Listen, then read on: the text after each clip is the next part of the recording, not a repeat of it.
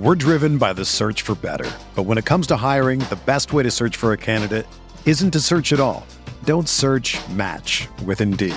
Indeed is your matching and hiring platform with over 350 million global monthly visitors, according to Indeed data, and a matching engine that helps you find quality candidates fast. Ditch the busy work. Use Indeed for scheduling, screening, and messaging so you can connect with candidates faster. Leveraging over 140 million qualifications and preferences every day, Indeed's matching engine is constantly learning from your preferences, so the more you use Indeed, the better it gets. Join more than 3.5 million businesses worldwide that use Indeed to hire great talent fast. And listeners of this show will get a $75 sponsored job credit to get your jobs more visibility at Indeed.com/Blue Wire. Just go to Indeed.com/Blue Wire right now and support our show by saying that you heard about Indeed on this podcast. That's Indeed.com/Blue Wire. Terms and conditions apply. Need to hire? You need Indeed. Hi, it's Jamie, Progressive #1, #2 employee. Leave a message at the... Hey, Jamie, it's me, Jamie. This is your daily pep talk. I know it's been rough going ever since people found out about your a cappella group, Mad Harmony, but you will bounce back. I mean, you're the guy always helping people find coverage options with the Name Your Price tool. It should be you giving me the pep talk. Now get out there, hit that high note, and take Mad Harmony all the way to nationals this year! Sorry, it's pitchy. Progressive Casualty Insurance Company and Affiliates. Price and coverage match limited by state law. And now, an ad from Dad. All right, save money on car insurance when you bundle home and auto with Progressive. Can I take these off? All right. What is this? This looks good. Wow, that's well made. Where did you get this? I'm talking to you with the hair. Yeah, where did you get this? It's good stuff. That's solid. That's not veneer, that's solid stuff. Progressive can't save you from becoming your parents, but we can save you money when you bundle home and auto. Progressive Casualty Insurance Company, Affiliates, and other insurers. Discounts not available in all states or situations. This is the Gator Nation Football Podcast with your hosts, Alan Williams and James DiVirgilio. This place is an insane asylum in the swamp! Oh my! Now we know we're just a bunch of average stiffs. Welcome back, Gator fans, to the Gator Nation Football Podcast. What is up? My name is Alan Williams. As always, on the pod with the illustrious, the amazing James DiVirgilio. James, how are you doing? I'm doing great. This is the time of year where things settle down for me in my professional life, in my speaking life, even in my podcasting life. And I really get to enjoy fully the Christmas season. Those of you that know me personally know that I decorate my house. We have Christmas movie nights. We had a big party over the weekend. It's a good time. It's a good time for me. It settles down. It's a nice slow period. And I get to enjoy sports and sort of just take it easy on a day-to-day basis, which I thoroughly enjoy. Alan, how are things for you in the frozen tundra of Moscow? It's great. I'm feeling a little strange right now because I stayed up super late last night to watch the Jacksonville Jaguars put it on the Seattle Seahawks, probably the biggest Jaguars game in a decade. We're here, baby. I'm loving it. So I'm feeling a little bit strange right now because I haven't slept too much, but I'm excited for this podcast. Let me tell you what's going on in the app. We are going to get to all the Gator news. There's some interesting stuff this week. We're going to grade the rest of the coaching hires. We're going to get into the bowl games and the playoff games. And we're also going to talk a little about the schedule of the show over the next couple of months. Also, if you like the show, give us a like on Facebook. And if you'd like, become a patron on Patreon. Really easy to do. You can find the link all over our stuff. Anyway, James, let's get to this. Tell us about some news that's happening. Well, let's start with the coaching hirings and a guy who left. And we'll start with the guy who left. Chris Rumpf, defensive line coach, solid coach. I think a guy a lot of people thought would remain on staff here at Florida, left to become the defensive coordinator at Tennessee. That's obviously a significant promotion. It makes perfect sense that he would leave for that. Jeremy Pruitt making what I think is a good hire there. That's a recruiting-based hire in Tennessee, and a guy that I think had a lot of success at UF. Alan, your thoughts on Rumpf to Tennessee? Yeah, it seems like a good move for him, especially if he's going to be the defensive coordinator there. It hurts us. You never know with recruiting. like who's really responsible for what's all the accumulation of factors. But I mean, the word on Chris Rumpf that he was a good guy, players liked him a lot, that he was a really solid recruiter, and our defensive line has played well over the last few years. So that seems like a loss for us. I think we'll continue to see this type of shuffling. Maybe we'll see guys like Tim Skipper exit the program, maybe after signing day. Who knows? The staff isn't fully set. And we'll see some guys come and go, I think. But this one is not a great one. Some guys, we kind of celebrated their departure, Nussmeier and Nord. This is one where I think we would have liked to hold on to him if the fit had been, good for him, which it seemed like it was. But can't blame him for taking a defensive coordinator job. So good luck to Chris Rumpf. He was a great coach here. Yeah, that's well said. Nick Savage comes in as the new strength coach. He's 28. He's pretty new in the profession, age-wise, and also being a director of all the operations. He really only had that title at Mississippi State for a season and a half, 2 seasons in totality. An important note on this one, Alan, before I get your thoughts. A lot has been made over the failures of the strength and conditioning program at the University of Florida when it pertains to the number of injuries that go on, the off-season arrests. Nick Savage is a guy who I believe Dan Mullen and others believe is an excellent babysitter. And I'm using that term literally. My friends who have played college football, they almost unanimously say that the strength coach has to be a babysitter for these athletes. He's the one that's closest to the players. He's the one that needs to befriend them and get to know what's going on in their lives. And essentially, he has to be good at creating a rah-rah atmosphere where in the offseason and in the downtime, these kids still want to excel. I think Nick Savage is that guy. As far as his strength protocols, I didn't have time to do a deep dive on research. I do plan on commenting on that later, but it wasn't easy to find out what essential exercise theories or strength training theories he subscribes to, but it does not look like he subscribes to Jeff Dillman's Olympic lifting, which was much ballyhooed for the amount of injuries that caused, and I don't think that's going to be the case. So I think you're finding a guy that did an excellent job at Mississippi State by all accounts of being that rah-rah babysitter guy. He's been at Ohio State with Urban. He's followed the Dan Mullen, Urban Meyer tree perfectly, and he should fit into the mold of the strength coach that was here when Urban was here, who was very well liked with regards to how well he babysat the athletes. Of course, Alan, look how that turned out at the end, right? We sort of had like a broken quote-unquote program. So take what you will with this, but I think a lot of Gator fans are happy that there's just somebody different here from a different mindset. What are your thoughts on Nick Savage? Well, let me start with the name. Nick Savage is an excellent strength coach name. I don't think we can do better than that. So on that, I'm just giving an A+. But you're right. He's really young, but I do think it speaks volumes for him that this isn't a really speculative hire from Dan Mullen, that he had him last year. So he took a chance on him as a young guy and was impressed enough that he brought him along to UF. I mean, you could hire a lot of different guys to come to UF. The money that we can pay, the prestige of the position. So he sees a lot in them. I guess he's from that, Mickey Mariotti strength coach under Urban Meyer kind of philosophy. So I don't know if he completely dovetails with that, but if you're looking for a starting point and evaluating him, I guess that's where you would begin. But this seems like a good hire. Now, if he's just 28 and we plucked him off somewhere, I think I'd be a little nervous.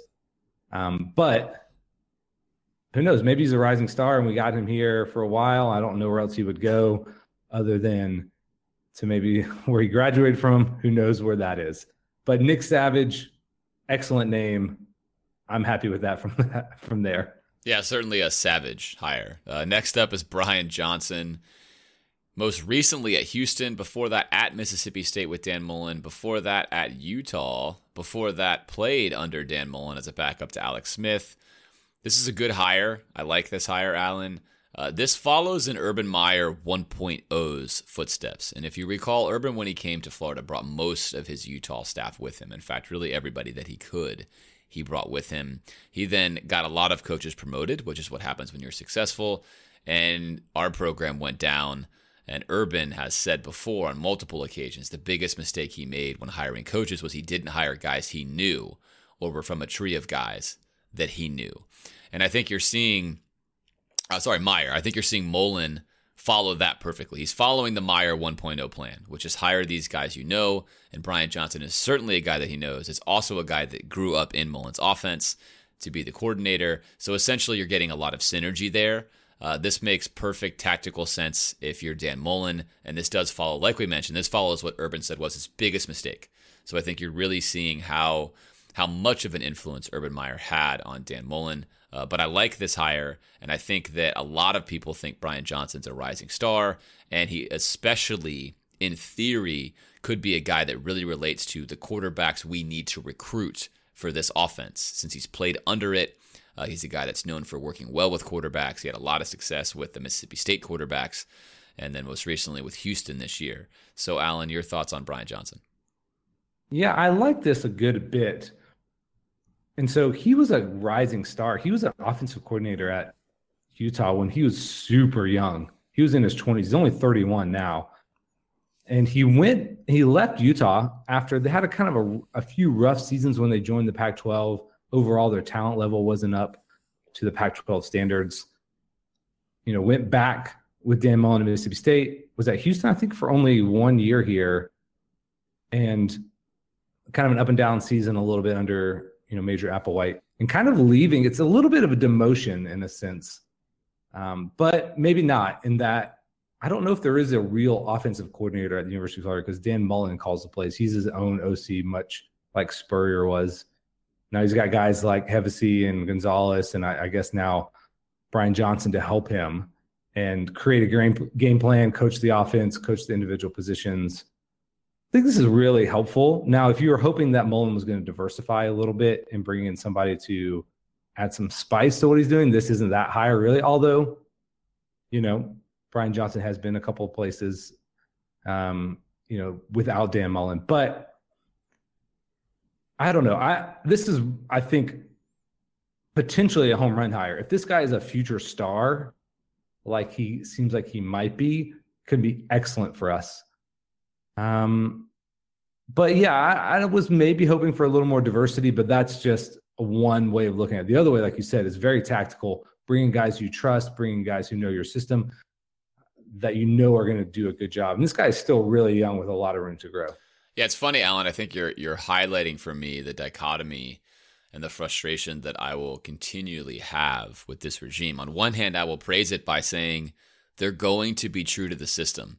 If you take anything away from this podcast in the past couple of weeks regarding Dan Mullen and Urban Meyer, take away from the fact that they are loyal to the system, which I think they take it to a fault, which is what you're mentioning. I think that there are exploitative strategies that you can use based upon your long-term strategy to increase your win rate, and that is not something that Dan Mullen has done or really Urban Meyer has done. It's essentially loyalty to the system, and therefore you hire guys that are entirely knowledgeable on your system. There is no desire to run anything else or do anything different. And that makes sense in a certain regard. And that's why I'm saying if you are a system guy, it is a logical move that you do these things. And then you can take a zoom out on that and say, okay, James, well, what do you think about that? Well, I think that you're leaving wins on the table by being so unilateral with how you build your staff. So I think it's a good hire. I think it makes sense for how Mullen coaches. I think Mullen has to be true to himself. It's what's got him here. That's going to be the rubbing frustration that you'll hear from me, is I think it leaves wins on the table. I think the offense schematically will cause us to have some frustrating times at times. But all in all, I think hiring guys guys you work with, especially with year one at Florida when you've got to develop some new players, flip the system over, makes a lot of sense because you do not want Dan Mullen getting into theological football discussions with a coordinator who has different views on things. That's not how Mullen and Meyer coach. And so you're going to have to stay true to that tree. And that's sort of the meta commentary for me on what you're going to be seeing and hearing a lot as we kind of evaluate this regime as it moves on. All right, off the coaching train and onto the brand apparel label train. Florida, I'm sure as all of you now know, is a Jordan brand. So we are one of the first 5 schools, I believe, maybe 6 schools to become a Jordan brand. We'll wear it for only basketball and football. Everyone thinks this is a home run for basketball, Allen. The players get Jordan shoes during the season. If you're a basketball player at all, you know how important Jordan shoes are. to the culture that is basketball. That's a home run. It's a grand slam. It's everything you'd want for basketball. Some people feel like it's a little odd to have the jump man on a football jersey. Your thoughts on that, Alan? Is it weird to see a basketball logo, a guy dunking a ball on your football jersey? No, maybe slightly, but if it wasn't such an iconic image, and Jordan, implies success and domination. And one thing I like most about this is its scarcity, that there's only a few schools who are on this, North Carolina famously. And when Michigan switched over, I got to admit, I was a little bit jealous. I like the brand. I think it's going to be good for us. It sets us apart a little bit. There's a ton of Nike schools. And so Jordan brand is unique, but also has the power of Nike behind it. And I'm a uniform guy. I like watching out what we do with our uniforms, what tweaks we make, how we look. And so this for me is like kind of an interesting point. Hopefully we'll continue to have the kind of classic uniform look. I don't want to be like the flashiest kids at the table. I didn't love our swamp green uniforms. So, Michigan looked great in their Jordan uniforms. I think this will be great for us. And it gives us, just a little bit of an edge potentially, or it means nothing and who cares? But I don't think it hurts us in any way. And potentially, like I said, sets us apart from other people that we're recruiting against. And, there's so much that goes on with these backdoor shoe deals, and you see it over in college basketball. Sometimes it's more important than you think it is with these shoe deals and how much money is kicked around here. But I like it for Florida right now, at least. Yeah, we certainly know Dan Mullen likes it since he goes recruiting with khaki pants on and his Jordans. I don't know about the khaki pants and Jordans. I think we can improve Dan Mullen's street style. Yeah. But he seems to think it's a big deal. All right, sadly, James Robinson's career, our second highest rated recruit last year, a guy we took near the end, 6'4", really athletic, NFL-bodied receiver. His career is over due to a heart condition that they spent a lot of time evaluating. They spent the entire season evaluating it.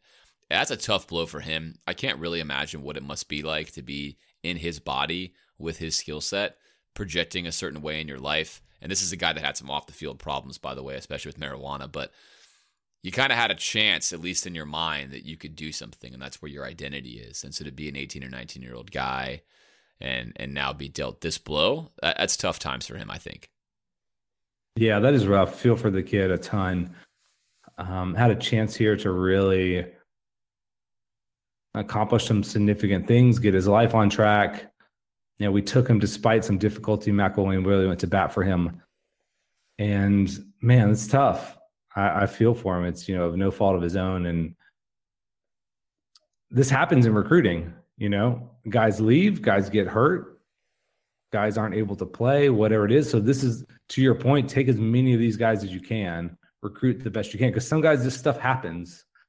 And, unfortunately for UF and for James Robinson, this is the end of his time playing college football. And hope that he figures out what he wants to do with his life and excels in some way. And I think, most of these schools are pretty good about giving these guys a chance to still attend the university. If they're offered an athletic scholarship and they can't maintain that, the school usually lets them on a non-athletic scholarship finish out.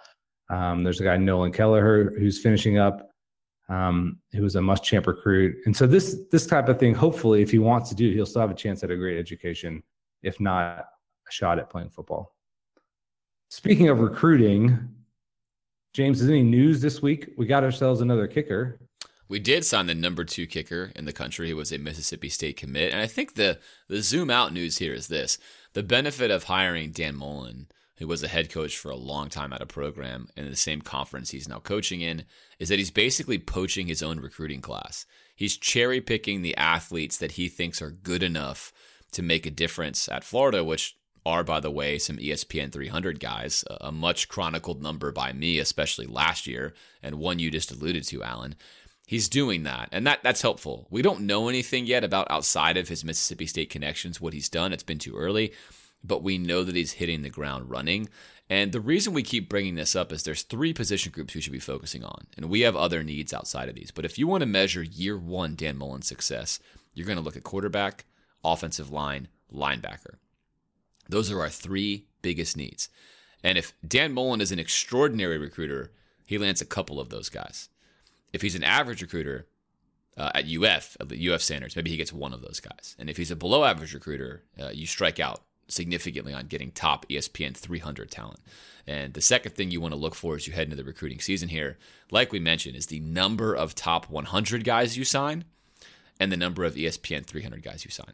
I do believe that there's causation and correlation with the number of ESPN 100 guys you sign and how good your team becomes, and especially how many 300 guys you sign. You have to have depth within your top players, and that's something I think people miss in the recruiting process. They fall in love with a guy or a name or somebody's high school tape.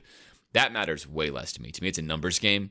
If you can sign 20, 25 guys, and you can have 10 to 15 of those guys be top 300 guys, there's a great chance that player XYZ beats out other player XYZ, but the guy starting is an ESPN 300 guy.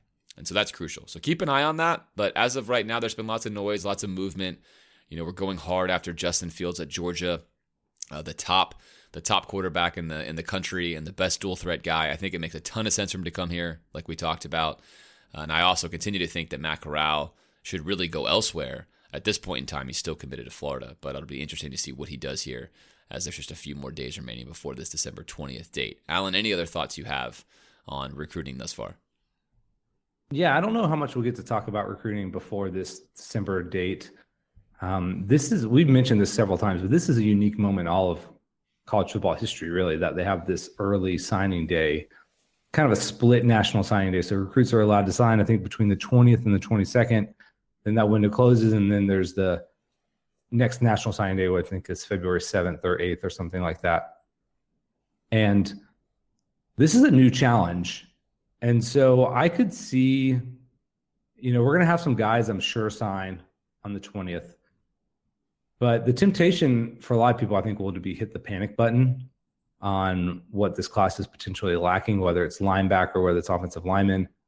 We've got to give the staff some leeway here. Nobody else has ever had to come in as a new coach and sign guys within a couple of weeks in December. Now, they've had to do that probably in January, but this is a new beast. And so just because we don't sign guys doesn't mean we won't now. The lack of relationship that these guys are coming in with these recruits puts them behind the eight ball. And so if you look at the classes of first-year Florida coaches, it's usually been in the high teens, mid-teens kind of a thing. So if we land somewhere there, that's probably good. And then the second year is really where you want to see it blow up. And, Muschamp, Meyer, Zook all had top classes their second year. And you expect that from a high-profile, good recruiter. And we'll see if Mullen will be able to accomplish that. Now, he's got to address some needs, like we mentioned, with offensive line, linebacker, quarterback, of course. But again, don't hit the panic button yet. Let this play out. There's going to be a lot of craziness. If you don't follow recruiting, it gets kooky, and who knows what this next couple of weeks is going to be like. But I think he's already got some quality guys coming in if they stay committed. And I personally, James, I'm going to go the opposite of you. Of course, I would love to see a Justin Fields come in, but I would think Matt Corral, if we can get him, we need to take him. And not that you want to lie to him and say oh, you're a perfect fit. This is the best ever. But if he wants to come here, he's a good enough athlete and a good enough quarterback that he can make it work. And I think he'd be the best guy on our roster. And so you go from there. And I don't think you can turn a guy down like that. I think he's too big of a prospect, too big of a player. And let's come in and see if we can make it work. Oh, yeah. I don't think we turn him down. I think he should turn us down. But it's tough. It's tough in this system. You kind of have to have that guy, which we talked about a lot on a previous episode. All right, let's take a look at the rest of the coaching hires that occurred last week. There were several notable ones. We'll start first with the worst school in the entire country. Of course, I'm talking about Florida State. They hire Willie Taggart from Oregon. We had talked about him at the Florida job, essentially as a candidate for us. We chose not to hire him. I had mentioned during that Florida job talk that I did not think he would leave Oregon after a year. I was wrong about that. Of course, last week you heard on this very podcast, before it happened, that Willie Taggart was going to be the guy at Florida State. This seems like a good hire for Florida State relative to who they could have had, because if you think for a second, who else were they going to hire if they didn't get Willie Taggart? There's probably a large question mark there. However, Willie Taggart, as chronicled on this show, has a lot of question marks on his own, including a losing record as a head coach, as well as several other things that I think don't necessarily show me a path that anyone else has taken to become elite. He is tabbed as a great recruiter. There was an article that came out in SEC Country, I believe yesterday, which would have been Sunday evening, Monday morning. They came out and talked about essentially how maybe Willie Taggart is actually overrated as a recruiter, and that there's XYZ reason as to why. That seems to be something we're going to figure out in the next year or two at Florida State. Florida State does well when they typically recruit at an elite level. Some people think Taggart is expected to do that. Only time will tell. As far as the hire goes, Alan, I want to get your grade for what you think Florida State has in Willie Taggart. How do you grade this hire? I'm going to say B. I think he's a guy who has some upside in terms of, recruiting. He's still developing as a coach. He's turned around some programs, which is a different skill set than managing at the highest level. Florida State always recruits well. And so I don't know that it's not like, he's been a great head coach somewhere and the recruiting needs to up, its quotient. I don't know. This hire to me doesn't scare me now, because they've already been recruiting well and we've been losing to them, I guess. But I'm not fearful of them with Taggart. Maybe I could be wrong. Like you said, it was definitely the best hire they could make, or the most sensible hire they can make. Made the most sense. But it's not something that I'm quaking about. I think Jimbo Fisher still at Florida State, without some of the distractions, is, a more daunting proposition. So maybe Willie Taggart will prove me wrong, but it feels like kind of a mediocre hire for them. But I'll up the grade a little bit considering its circumstance and how late in the game it took place. Yeah, that's the interesting part, is as a Gator fan, I feel like this is great. Willie Taggart's completely average, according to his resume. He's had some nice rebuilds. He's had some questionable results outside of those. He is a guy maybe on the rise. He's a Florida guy. He's got a lot of connections, so there's a lot of stuff there to be concerned with. But you don't win at this elite level as a recruiter. You win as a great recruiter and a great, as you mentioned, Alan, CEO, head coach, and administrator. I think Taggart is significantly lacking in those areas. This is a big leap of faith for him to come into a program like Florida State with the expectations that they will have, having only two coaches in the past 40-something years. Jimbo, who I have admittedly said a million times is an excellent football coach. I think Florida State is going to really miss Jimbo Fisher much more quickly than they imagine. And I think at this point in time, they couldn't have gotten Chad Morris, who I liked a lot at SMU. They would have had to go with a coordinator. Maybe a guy like Mike Leach would have been interesting. I mean, I certainly think Mike Leach could have been better than Taggart, but Florida State's going to follow in the recruiting mold because of what you mentioned, Alan. Florida State still is, in my opinion, the best brand name amongst high school athletes. I think a lot of Florida fans hate hearing that, but if you go pull high school athletes around Florida, Florida State's the school they want to play for. In fact, many of the guys on our own roster grew up as Florida State fans. I think it's rare that you have high school athletes that grow up as Florida fans. It's just not quite as often as they are Florida State. For whatever reason, they have that going for them. And so I think Florida State follows in those footsteps. But right now, I feel like that hire is a C, and they couldn't have done much else with it. I don't really think, Alan, which is why I like you're kind of bumping it up on letter grade. But it makes me feel pretty good as a Gator fan. It makes me feel great not having Jimbo Fisher there. He owned us. I think a lot of Gator fans were really seriously sleeping on him. I don't know why. We'll see what he does at A&M, but I think it's good news for us that Taggart's there and that we don't have Jimbo Fisher to deal with anymore. Okay, Tennessee finally made a coaching hire after the insanity that ensued. The Game of Thrones-like action by Phil Fulmer. He takes over. He runs, by all accounts, a pretty standard and well-run coaching search. In fact, it immediately became very normal. So I suppose we can give him some credit for that. And he chooses to hire Jeremy Pruitt, yet another Nick Saban guy, Alan, getting a job in seemingly the training ground for Nick Saban guys, the SEC East. What are your thoughts on Jeremy Pruitt? Blah. I mean, I don't know how you make this hire and expect to win. Now, considering the process they went through, probably feels good not to do something incredibly stupid. And this isn't stupid, but I don't think it's good. I'm going to give this a B minus C plus. And it'd probably be lower if they hadn't just come out of their fiasco of a coaching hire. I mean, I guess you look at Kirby Smart and you're like, this can work. But if you look at Will Muschamp, other Saban disciples, it hasn't worked. And I don't know how you're expecting to beat Dan Mullen and Kirby Smart in the SEC East, much less all those guys out west with Jeremy Pruitt. Now, he hasn't had a chance. He hasn't failed yet. He could hire an amazing offensive coordinator. He could be a Bob Stoops-esque character. He wasn't great at Florida State as a DC, or the fans didn't love him. He goes to Bama and works under Saban. Who knows what that's like or what you're actually doing there. He could be a fantastic recruiter. I don't know. A lot of question marks about this. It's not an unreasonable hire, but it doesn't worry me in the slightest. Again, I could be proven wrong by this, but Nick Saban defensive coordinator, okay. Yeah, I give this one a C. I think Mike Leach would have been a phenomenal hire for Tennessee from my standpoint. I think that would have brought back excitement to the program. It would have been, like you just mentioned, Alan, it would have been something contrarian to what a lot of the rest of the conference is doing. And if you evaluate it the way you just did, Pruitt has to beat Kirby Smart, who's the best Nick Saban disciple that we can observe right now. Yes, it's early, but by all accounts, he's probably the best one. He's got to beat him. He's got to beat a Dan Mullen, who was a well-established SEC West coach. And then he's got to beat somebody from the West. And I think if you look at it that way, I think Mike Leach, although he hasn't done it, has had tremendous success at inferior schools. And for all you Gator fans out there that are falling in love with what Mullen's done at Mississippi State and how that's going to translate to a high win percentage here, the same test applies to Mike Leach. Keep that in mind.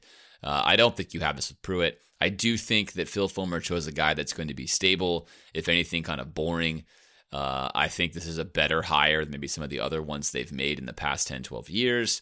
But all in all, this is a blah hire. They didn't make a splash. I think when they started the hiring search, they wanted to make a splash. And in kind of reality, Alan, doesn't Pruitt sort of feel like the Schiano without maybe some of the baggage behind him? I mean, they're kind of similar guys, aren't they?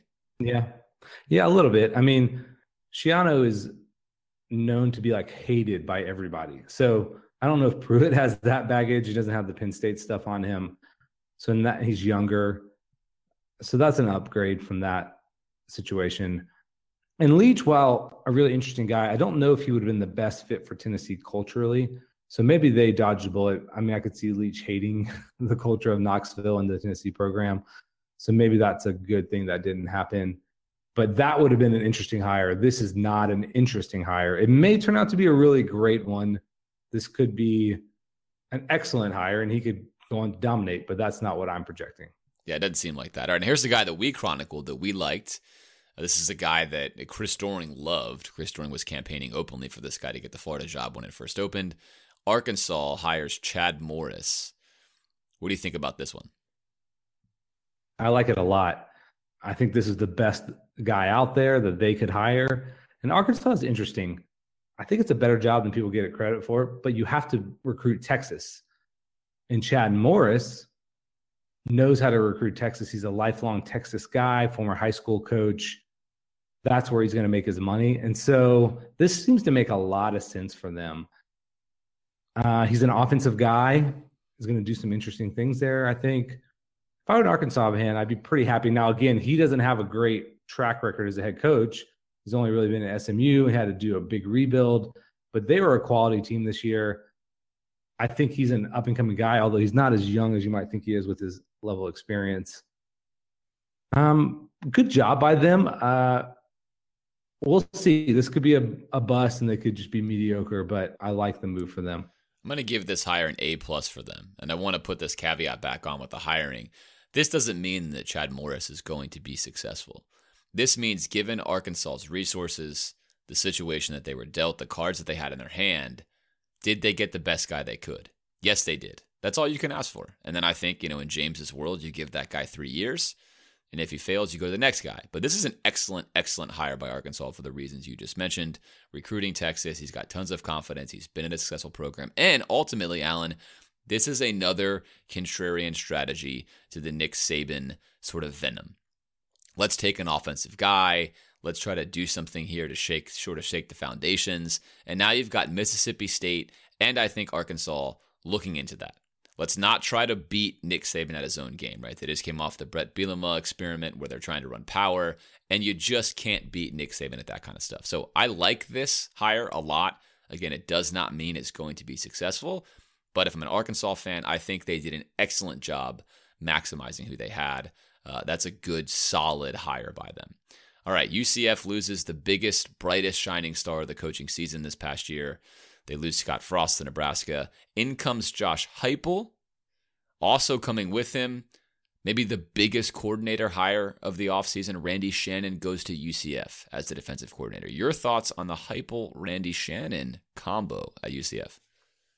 Yeah, I'm going to give this a B+. I think they had a moment here to hire a really high profile for them guy. But this is a good hire. This is a solid move. I think that he can be successful there. Now, he's a Midwest guy. He played at Oklahoma, won there, worked for Bob Stoops as an OC. That didn't work out. Was at Missouri and really saw that offense this year do exceptionally well by the end of the year. I think Randy Shannon at UCF, a lot of recruiting ties. So that's why that hire was probably really important, is that he knows the state of Florida so well. I think this could be good for them. I mean, really, what do you have to lose? I would rather take a chance on a young and up-and-coming guy, but I thought they had the chance to maybe hire somebody like a Kevin Sumlin or something like that. Now, I don't know if that was in the cards or not because they're peaking as a program right now, seemingly. But this could be great for them. I like it. Yeah, I'm going to give it a B-, and there's two reasons why. One, Josh Heupel does not run even remotely the same offense that you saw with Scott Frost. So you've got a transition there. On the flip side, I think UCF recognized the fastest way for them to be recognized is to win with offense. The style with which they played won a lot of people over. Heupel does run an exciting style. In fact, Heupel does a lot of, like we chronicled on this podcast, 2-on-1ing safeties down the field, which I like a lot, which is the reason Missouri had so much success against Georgia in that game this past year. So I like a lot of the stuff he does, but I wonder, Alan, if they wouldn't have been better served digging deeper into that Chip Kelly tree, the spread option passing tree. Again, I say spread option here. It is based on Chip Kelly's spread option, but Scott Frost modified it a lot to run a lot of downfield passes, a lot of let's try to score on you right away mentality. And so I think they went with the marriage of Heupel likes to score right away as well, which is the scheme that, of course, you all know I love. And they went with that, even though Heupel's running game in sort of that scenario, it tends to be a little bit different than Scott Frost. So I like the hire. I think it shows that UCF is proving to be like maybe a launching pad to the bigger programs. And you can get a guy like Heupel who's well regarded despite his failed stint at Oklahoma. But Randy Shannon, I think, is the big key here. The fact that Heupel was able to pull Randy Shannon, who is a solid defensive coordinator, who's obviously a big name, a guy that can recruit Florida, is a solid combo by UCF as an administration to make those things happen. I like that package in its entirety. We'll see how well it works in the field. All right, Oregon, last hire we're going to look at, Oregon and Mario Cristobal. This is a guy who was like just a white-hot supernova at one point in time in 2009 and 10, and then kind of disappeared as FIU faded, where he was the head coach, and has sort of been off a lot of people's radar for a while, Alan. He was at Oregon this year. They promote him. We know Dwayne Johnson, a.k.a. The Rock, loves this hire. What do you think about this hire? I'm going to give it a B. It seems like a good move for Oregon at the moment. They don't tend to make the splashiest hires. Willie Taggart was a big move for them. It probably is going to be fine. I guess that was what I would say. He probably deserves another chance at being a head coach. He's worked with a lot of successful people, including Saban, now experienced with that Oregon brand. He can recruit well, I think is one of his main appeals, especially in Florida, which Oregon has to do. There's no talent in Oregon, so you need a guy who's recruiting forward. And he's been with the program at least for a year, understands the place. The players seem to like him. I don't know who they were going to hire at this point in the process that was going to move the needle for me. And, hopefully they didn't give him a ton of money with a giant buyout. So if it doesn't work out, they can reset the thing. But seems like a pretty solid move for right now. Yeah, I like a B+ in this one for the reasons you just mentioned. I think that you keep a guy that was in the program, you keep the momentum that's going, you probably attempt to hold on to your 5th-ranked recruiting class. Now, they're going to fall back as the bigger schools sign more players, but that's a historically high level right now. Maybe they'll be slightly above their levels in the past. And you give a guy a second shot, and he's a Florida recruiter, like you mentioned. So you're kind of saying, hey, if we can't have Taggart, let's get a guy that's similar to him and kind of see if this profile continues. I like their big strategy from the zoom out mode. I see what they're doing. I think that's a good way to attempt to win at Oregon.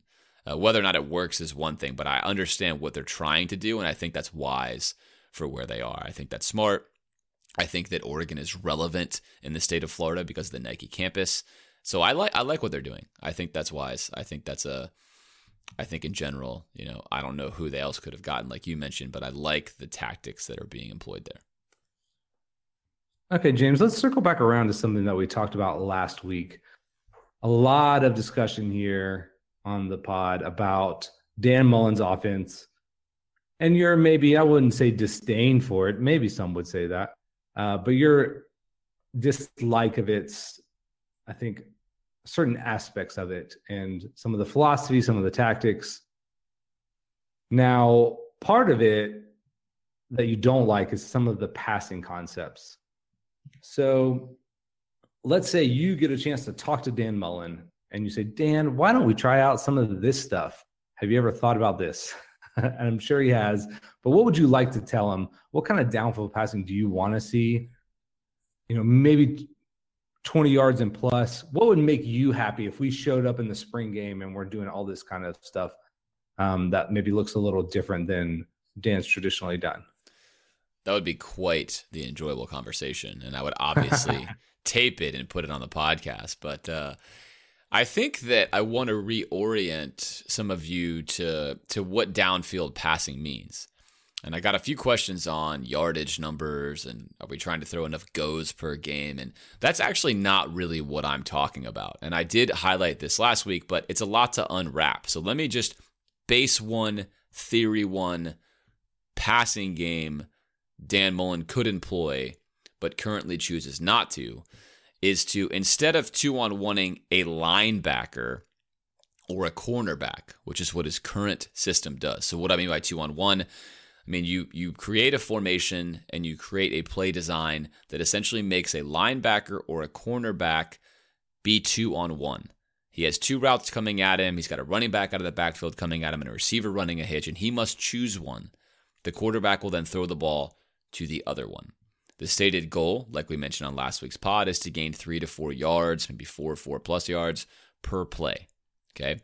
The opposite to that is to 2-on-1ing a safety or downfield 2-on-1s. Same scenario, create a formation, create a play design, and now you're going to send maybe a receiver and a receiver and tight end, even a receiver and a running back, and you were going to try to make the safety decide.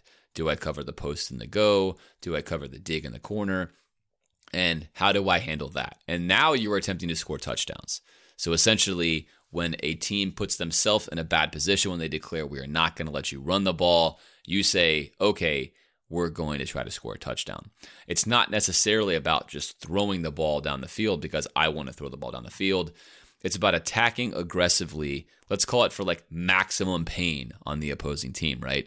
Okay, you're going to do this. We're going to inflict max damage on you. This is the haymaker shot that we're going to take. And yes, that's a slightly lower percentage than hitting the quick jab. But if I hit the haymaker, I can knock you out. And if I do it enough and I create a good enough downfield offense, then I have enough situations where enough haymakers land per game, and that results in more touchdowns. So it's not a situation of I want to see receivers run more goes and I want us to drop back and just throw these bombs. It's much more philosophical with regards to how the offense attacks. Now, of course, Dan Mullen is very, very aware of these different concepts. I can assure you this. He prefers what we consider to be more of the low-risk strategy, the less variance in the offense strategy. And I think, much like we mentioned with Rex Grossman last week, that when the big play is there, you're best off going for it, especially if it's elite team versus elite team, because you only have so many opportunities in a game to punish a defense, especially a really good one. And I think you want to maximize those. So as opposed to getting 15 yards, you get 40, right? That oftentimes makes the difference in the game, which is why people track plays that are larger than 20 plus yards. So we're going to cover this, especially in the X's and O's section, all of next year. But I wanted to get you guys thinking about these concepts as you head into bowl season, as you watch other offenses roll, to really kind of understand it in the football world, in the spread offense world. Those are your two main philosophical sticking points. You have coaches that want to be downfield 2-on-1s, and you have coaches that want to be what you would consider to be attacking the flats-based 2-on-1s, linebackers and corners in the flats. Dan Mullen is in that category. I prefer to be in a different spot entirely with that. So that's a little bit more, hopefully that connects more of the dots on maybe why I don't like how we attack a defense with our pass. Now, Alan, here's the guy who attacked the defense with passes really well this year. He won the Heisman on Saturday. Baker Mayfield, runaway landslide victory. Not a surprise, I think, to anybody out there. He was certainly deserving of his performance on the field. Your thoughts on Baker Mayfield's Heisman campaign? Former walk-on, possibly professional Halo player, becomes football superstar. I love it. This is a guy, I think I picked him at the beginning and maybe again at the middle to win it when it didn't look like they were maybe primed to make the playoff run. I love the way he plays. I love his aggressive nature. It does remind me actually a little bit of Rex Grossman, both in stature and in kind of the gunslinger mentality. He's going to make you pay. He reads the field really well. He moves around the pocket aggressively. On those RPOs, run pass options, where he has a chance to, put the ball in the running back's gut or pull it out and then throw it over the top of the linebacker to the tight end. He's exceptional at those. He's got a better arm than you think he would for a guy who's a former walk-on and a guy his size. I don't know if he'll be great in the pros, but I love him in college. Fantastic season by him. I'm looking forward to watching him in the playoffs. And so I thought well-deserved. Some people want to criticize some of the stuff he's done this year, but I don't want to hear any of that. He didn't do anything wrong. This is not a Cam Newton or Jameis Winston type situation. I think some of that is moxie is good. And he, of course, he can go over the line sometimes, I'm sure, but I think a personality like that is fun for college football. Yeah, I'm happy that he won the Heisman. We talked about sort of what the Heisman meant character-wise at one point in time. I went on a small tangent about how I think Baker should have acted more Heisman-worthy in some of these moments because you're called to a higher standard when you're in the spotlight like he is and you're a leader. I think that would have been awesome. He didn't do some of those things. He needs to be held accountable for those things, which I think he is and was. And I also think that there's been too much blowback on this, Alan. I saw Kurt Herbstreit tweeted out, Baker Mayfield's misunderstood. Congrats. He's an excellent guy. And then the guy for Tennessee who pulled out the double birds in the game against Alabama to the crowd, I believe it was Alabama, tweets, hey, Kurt Herbstreit, what a hypocrite. I can't believe that you essentially would support Baker Mayfield, who makes gestures on the sideline, and tell me that I should get kicked off the team. I don't think that flicking double birds to the crowd, Alan, is the same thing as doing something that you said in this very podcast that happens every single week and is not caught on cameras to the opposing team. Neither of those things are good, but I think that that's kind of an interesting scenario for that young man at Tennessee to kind of pull that out and think that him flicking off fans with both hands is somehow equal to the level of debauchery that Baker's been to. But regardless, this guy is fantastic to watch on the football field. I cannot wait to watch them take on Georgia in the Rose Bowl. This is going to be a big-time challenge for him, and he's going to prove how good he really is. Oklahoma quarterbacks, Alan, as you know, have really struggled when they've gone against elite defenses. They just haven't been able to look like they do for all the rest of the season. I cannot wait to see this matchup. He is by far the most fun player left remaining in the playoffs. And I really hope that he does well. I don't know who I want to win. I want no one to win the playoffs. So let's talk about the playoffs and make some predictions, because in reality, I want all these teams to lose. But I do think that I have the most fun watching Lincoln Riley and Baker Mayfield call plays as they head to the playoffs. So Oklahoma plays Georgia in the Rose Bowl, January 1st this year. They finally got this right. No more New Year's Eve playoff games, which was a disaster. Georgia's currently a 1.5 favorite, 1.5 points favorites there against Oklahoma. which this line is, I think, really interesting. I feel like this game's going to be a blowout either way for some reason. But Alan, your thoughts on this one? Give me your prediction. What do you got? This is going to be great. I like Oklahoma in this game a decent amount. I think Oklahoma is still going to be able to put up points on Georgia. I think Auburn showed that if you catch them in the right alignments, and they have some deficiencies out there, Oklahoma's been able to score all season. I can't see Georgia slowing them down enough. Now, the question is Georgia just going to sit on the ball the whole time and basically keep Baker Mayfield off the field? That's what they're going to try to do. But I don't think they can keep pace offensively. And I don't know. I like Oklahoma in this game. I feel pretty confident about that. Could be way wrong, obviously, if Georgia comes out and just blasts them. But I do like Baker in Oklahoma. Yeah, this is such an interesting experiment game for me. I feel like my like football gut is telling me that Georgia's going to win this game because they're gonna boa constrict them, and they're essentially going to make Oklahoma one-dimensional. They're going to have to pass the ball. They're not going to be able to run anything within 5 yards of the line of scrimmage. It's going to have to be a lot of downfield passing, and I think that they've made adjustments throughout the season that's hard to do against them for 4 quarters. However, on the flip side, Alan, like you mentioned, Oklahoma runs the offense that is built to attack Georgia's weakness, which is the back end. That's their weakness. There are very few SEC teams that play that style that are capable of doing it. So it's a really fascinating game. I'm really excited about it for that reason. I continue to want to discount Georgia primarily because they're a little bit limited on offense, although Fromm does an excellent job, which I've continued to say here on this show. But I don't know on this one. This really is a very difficult game for me to predict. Maybe I'm leaning towards sticking with Georgia because the history Oklahoma has in these kind of games where their defense can't stop anybody, and it sort of becomes the scenario where the offense can't quite score enough touchdowns. So with that, I'm going to go with Georgia, which I can't even believe I'm going to do that, Alan, because typically you pick quarterbacks win. But there's just something about that Oklahoma team. They've played too many close games against inferior competition in the middle of the season. They've gotten on a tremendous roll here at the end of the season, but Georgia's a different challenge for them. NFL-style defense. It'll be running very confusing sets for Baker Mayfield. The windows will be smaller. I think Georgia maybe just runs a Nick Saban-like show where it's a 20 sort of 7-20 kind of game, which certainly favors Georgia. All right, the Sugar Bowl. Alabama -2.5 against Clemson. Alabama favored to win the playoffs in totality. Who do you like here? Again, very interesting. We got Alabama Clemson part 3. This a little bit depends for me on how healthy is Alabama coming into this game. I don't think we know that yet, especially at the linebacker spot. I'm loath to pick against Nick Saban when he has this kind of a time to prepare and his army of analysts they've got down there in Tuscaloosa.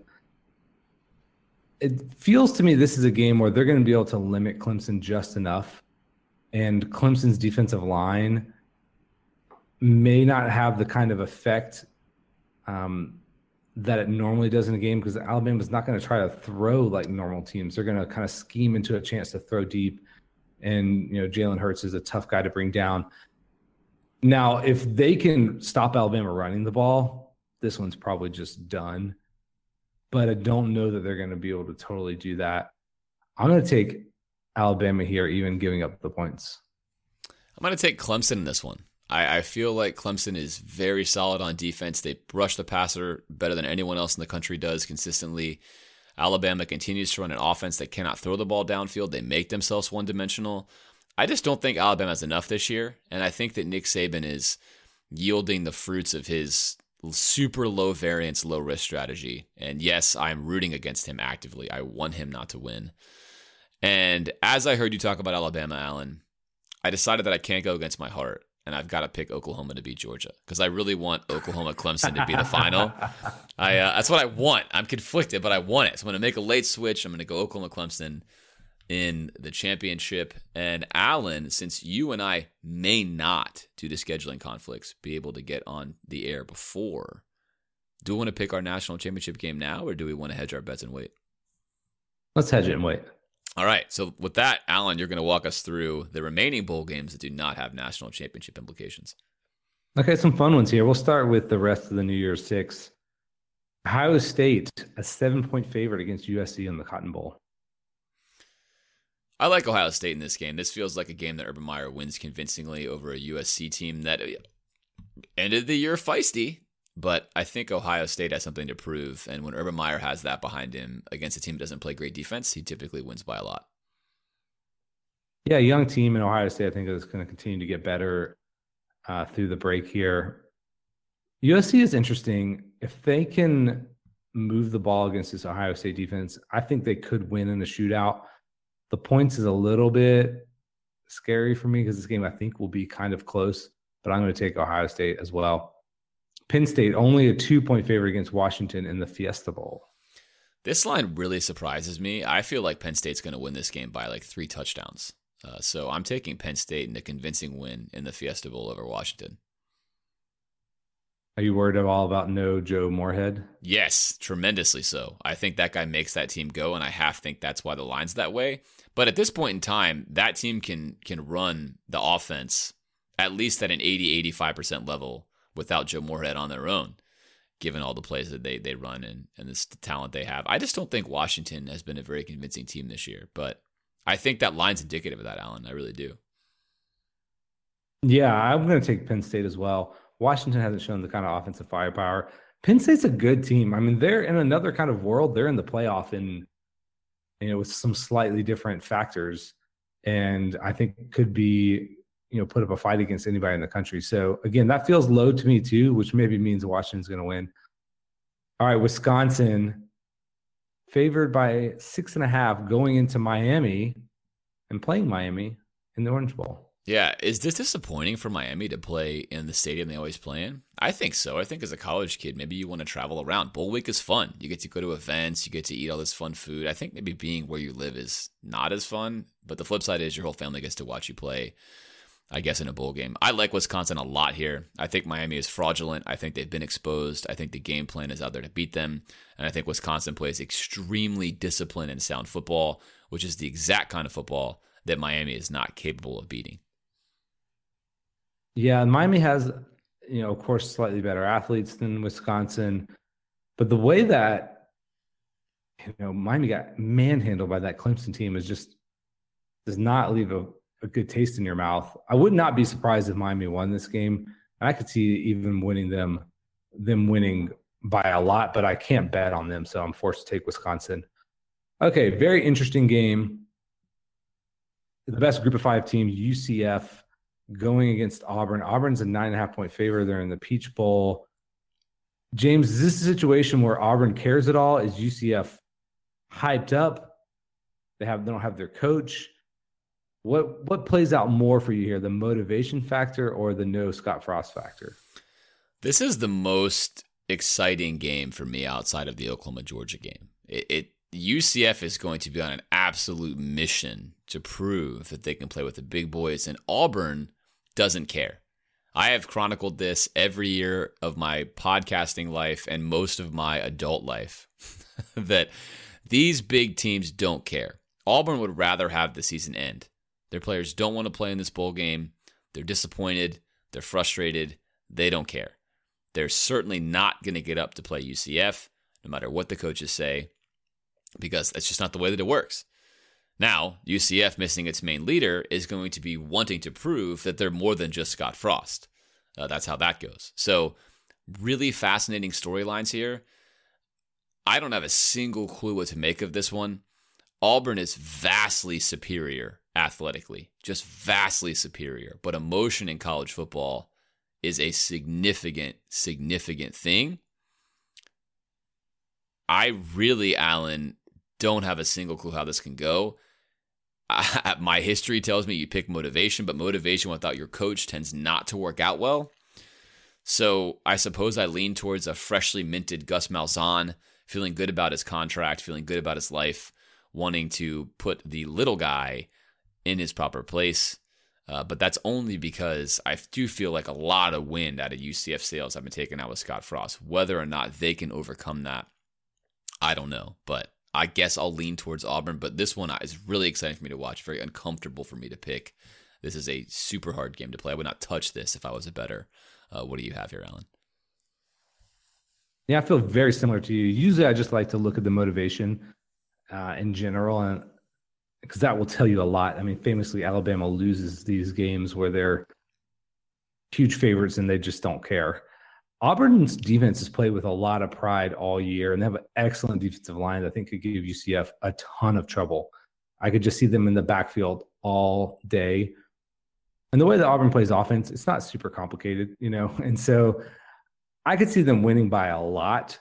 I could also see UCF just being so juiced that Auburn's like, oh, well, I guess we're going to lose this one. And again, it's not always the effort on the field. It's the effort put into the preparation to get there. Did you show up in shape for the game? Because the guys are going to try once they're on the field. But, did they care in the previous few weeks? But too much uncertainty for me with UCF right now. Auburn's elite defense, I think, is going to really give UCF some problems. So I'm going to take Auburn even with that kind of large line of 9.5 points. Okay. The rest of the games, or these aren't all of them. We're not going to run through all of them, but maybe we cherry-picked a few favorites here. Notre Dame, LSU, Citrus Bowl. No line on this one yet. Who do you got? I can't believe LSU finished the way they did. It truly is. They were dead. It's truly shocking, but those coordinators have earned every single cent of their paycheck.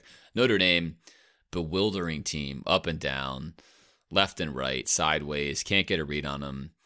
Notre Dame, I feel like, should be better than this edition of LSU, but they've had too many head-scratching results.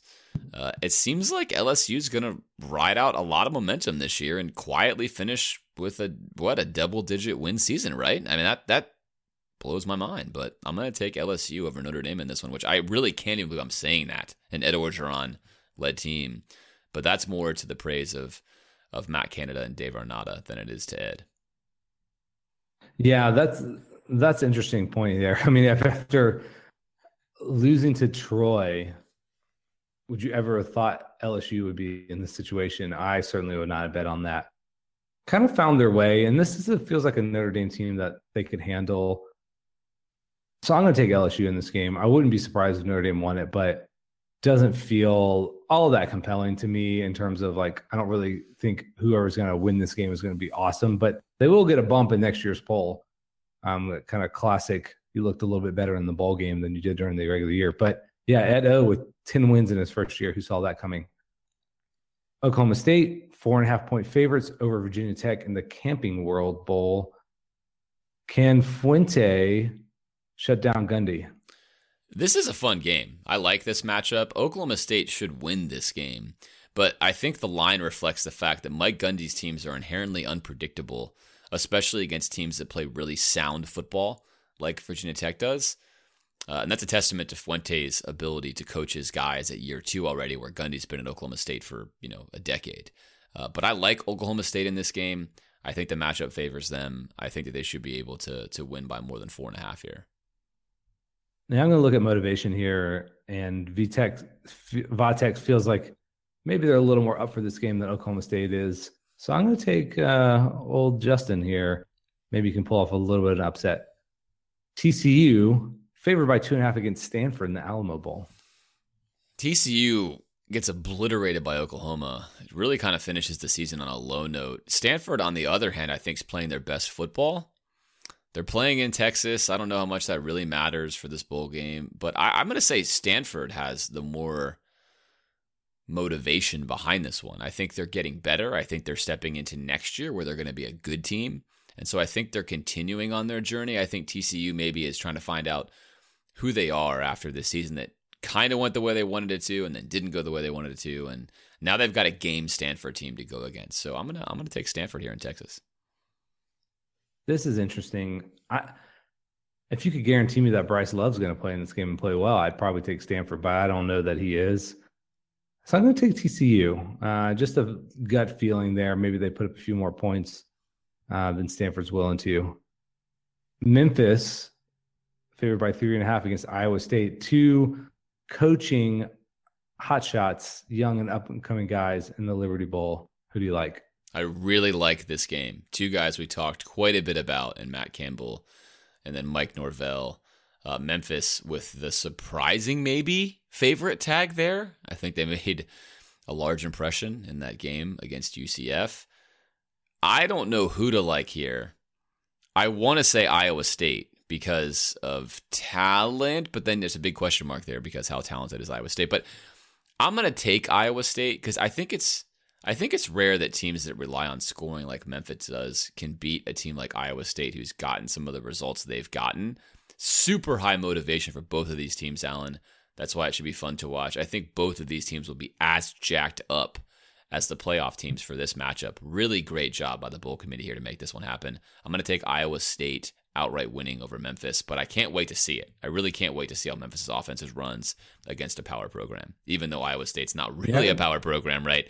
They're from a real conference, therefore there is a bump up, and they have a great coach. So interesting matchup. I like Iowa State.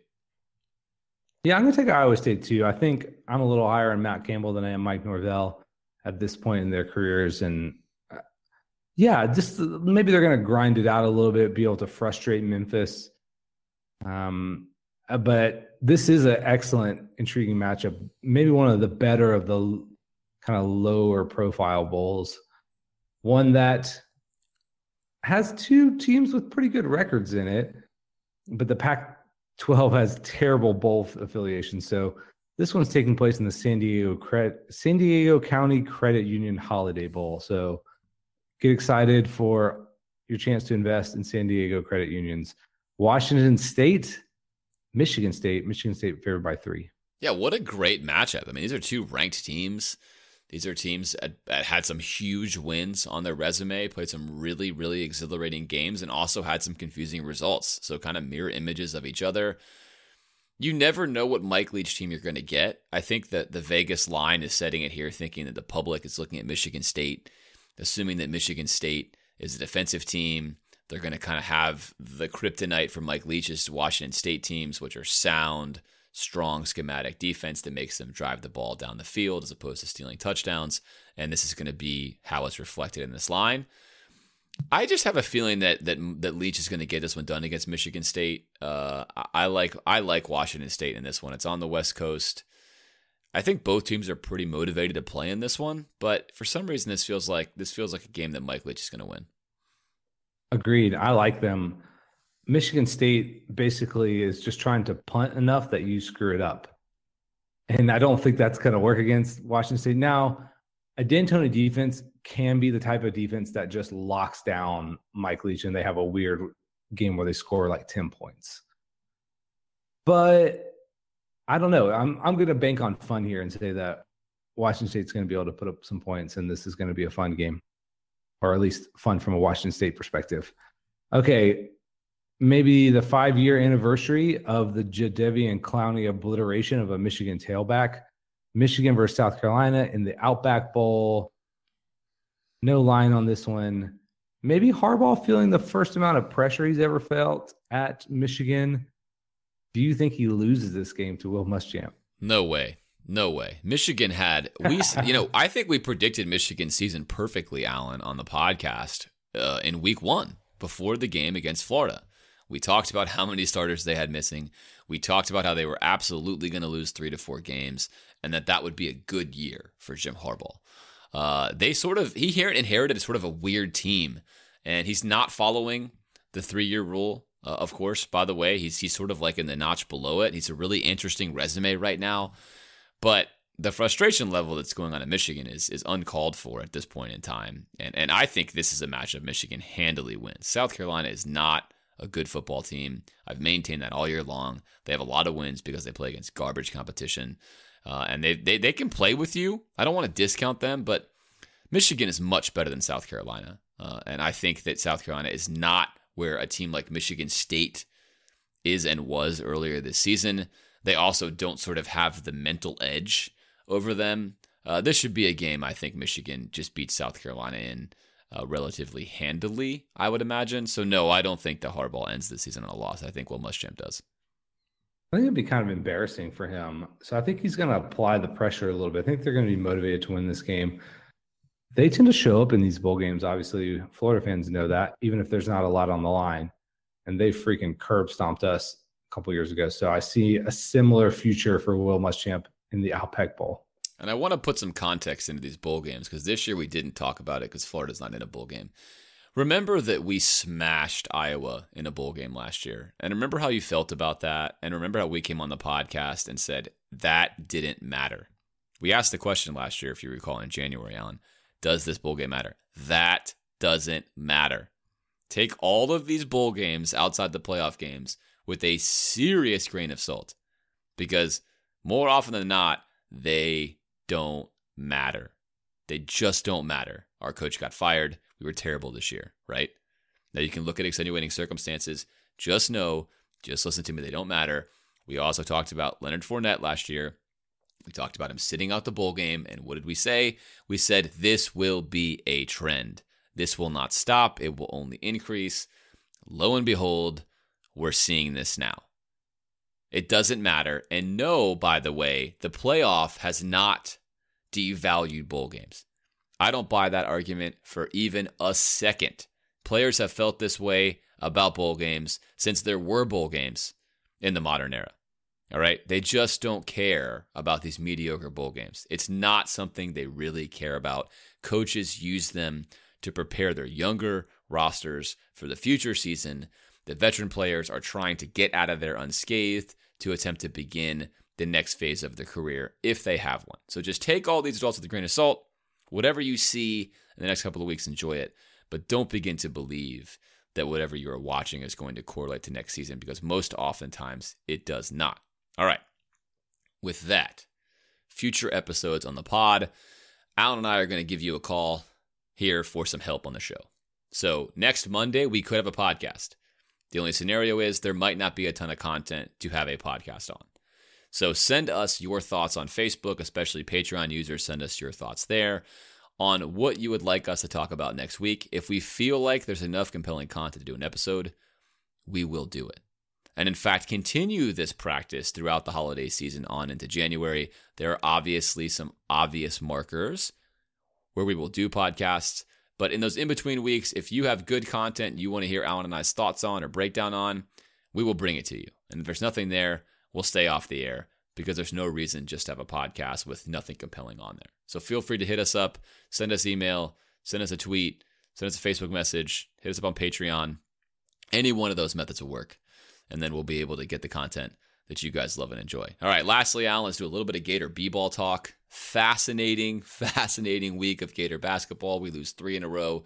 We squeak out a win against Cincinnati. I want to ask you, Alan, I've got my own thoughts on this. I want to ask you, what is wrong with the Gator basketball team? That's a great question. I think there's a lot of moving pieces in this, and I don't know if you can put your finger on one thing. I did not watch the Loyola Chicago game because I found out that we lost and I couldn't handle it. I was going to watch it on replay, and then looking for the game, somehow I saw a video, which normally doesn't happen. And I was like, nope, not going to do it. I can't handle that.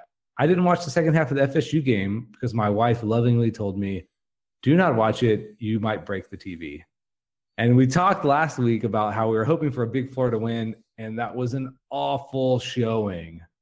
But I was encouraged by our play against Cincinnati. Here's our real issue, is we don't have any size that we can depend on. And maybe that's not always the most important thing, but we're really struggling defensively against teams with size. Now, John Egbunu will help a lot if we get him back. That'll slide guys into maybe some more natural positions. And when we don't shoot well, we don't really know what to do.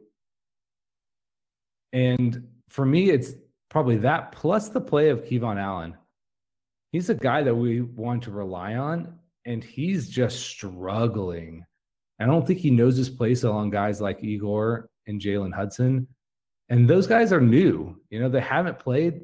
Different guys are getting big minutes. And I don't know that we have the same kind of defensive, I don't want to say intensity, but the same kind of consistency and dedication to the details that last year's team had. So combination of size, Kevon struggles, and maybe fitting in some new places defensively and guys struggling.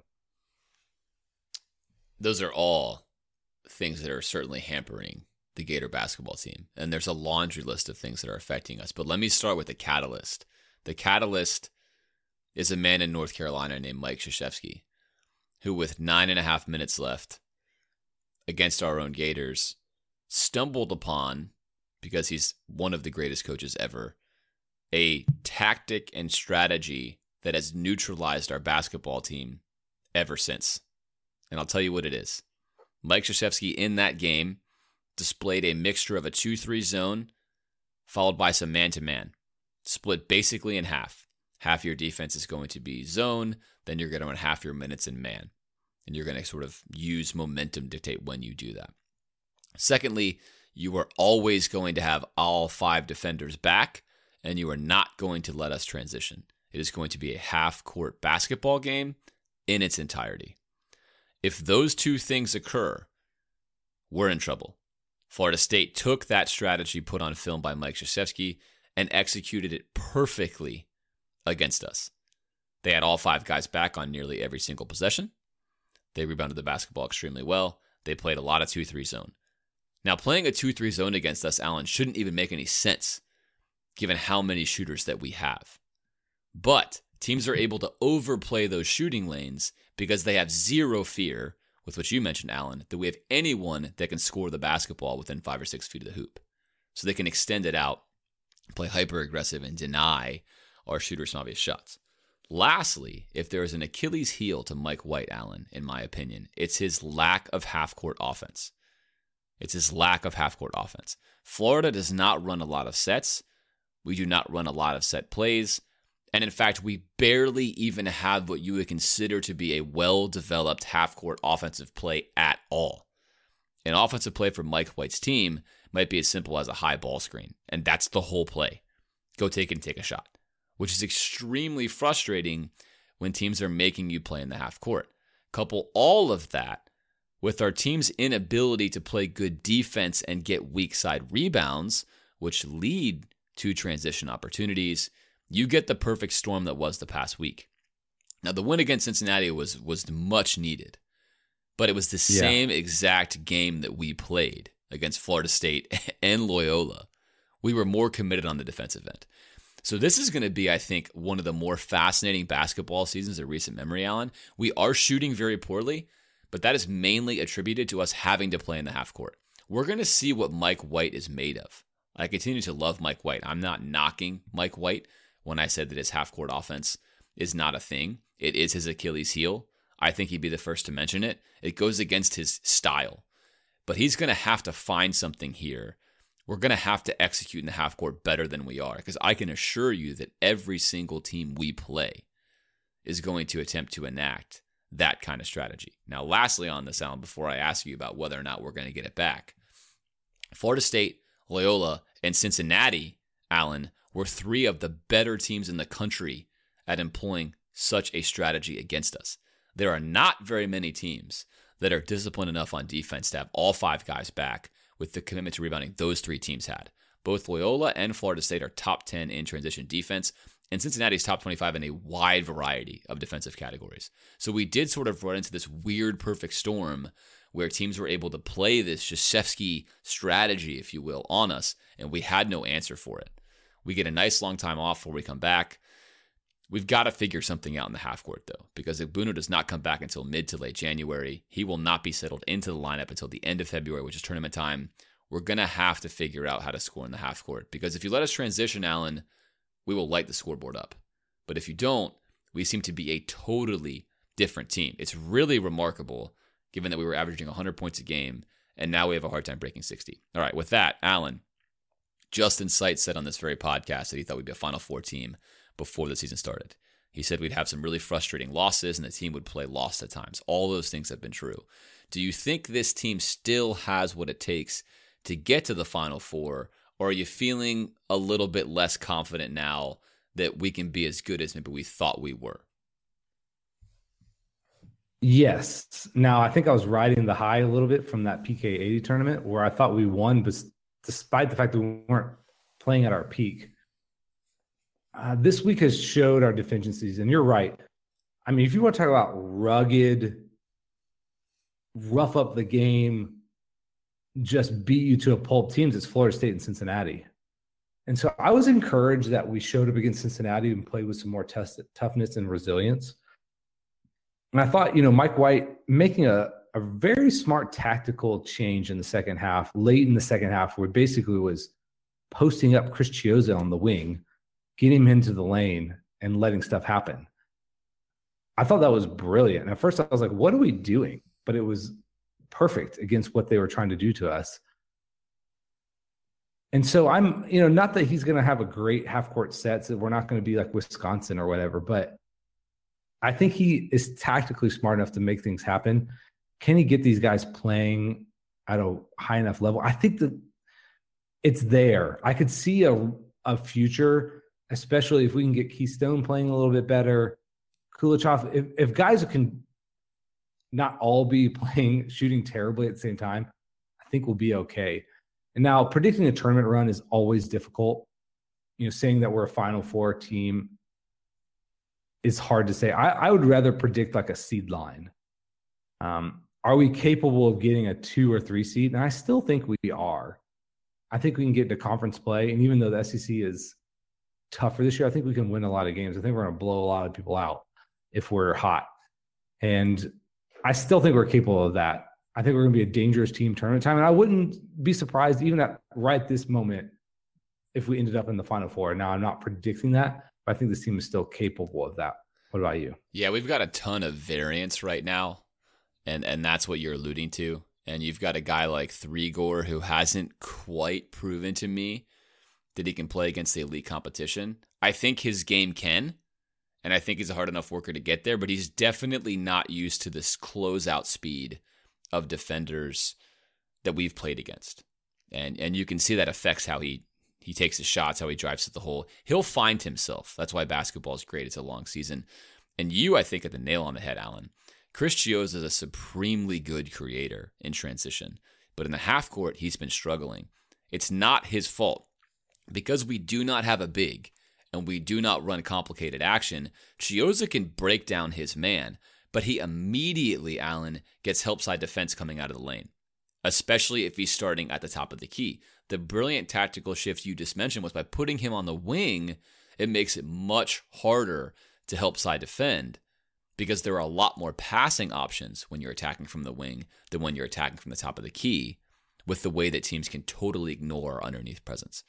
I think you're highlighting some of the things Mike White's going to have to stumble upon until we have a guy like Igbuno. Now, look, Igbuno's not going to be an NBA player, but having anyone down there who can command respect one-on-one in a rebounding situation, who can at least score with some threat, will open the lanes back up. And I think, Alan, that's the key to this team.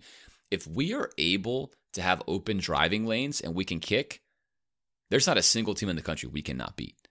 But if you are able to play help side defense and deny those wing passes and deny some of those kicks that Chiozza is so good at making, we are super one-dimensional. So I think this team's got a large ceiling and it's got a very, very, very low, maybe even floor because we've saw that, right? We can play poorly. Yeah.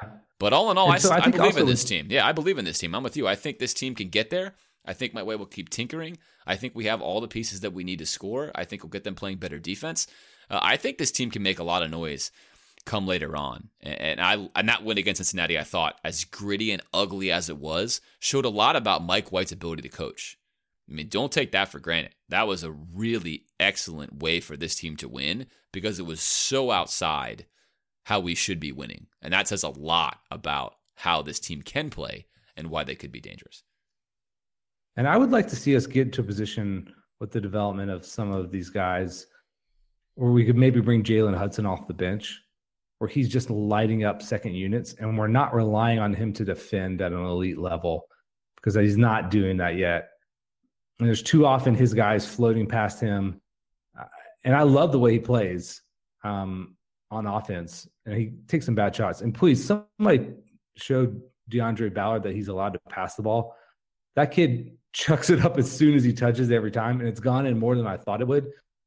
But yeah, Mike White's got to get a handle on him because we're going to need him to play minutes because he's a big guy. So there's some stuff that could happen. I'm not riding high like I was. We basically should have beaten Duke, which is the number one team in the country. And if you can do that, if you can beat Duke, you can beat anybody. So I could see another deep run. I'm still hoping to see some development from this team as we get into conference play. Yeah, enjoy this season. This is going to be a fun season to evaluate the coach. We will keep coming at you with some of these breakdowns, especially when there's evidence like there was last week of what's going on film. You know, we love that. Basketball is a much simpler X's and O's sport than football is, but you've seen some of that cat and mouse game already occurring, and it will continue to occur as we move forward.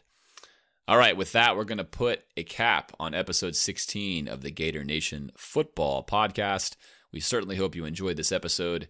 We hope you enjoyed this next week in December. Take in the Christmas music or the holiday festivities wherever you are across the country. And as always, Alan and I certainly appreciate you listening. We love doing the show for you guys. And we will be back potentially next Monday, depending on the content we get.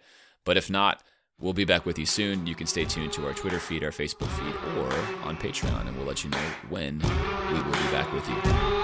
Have a great one, and we'll see you soon.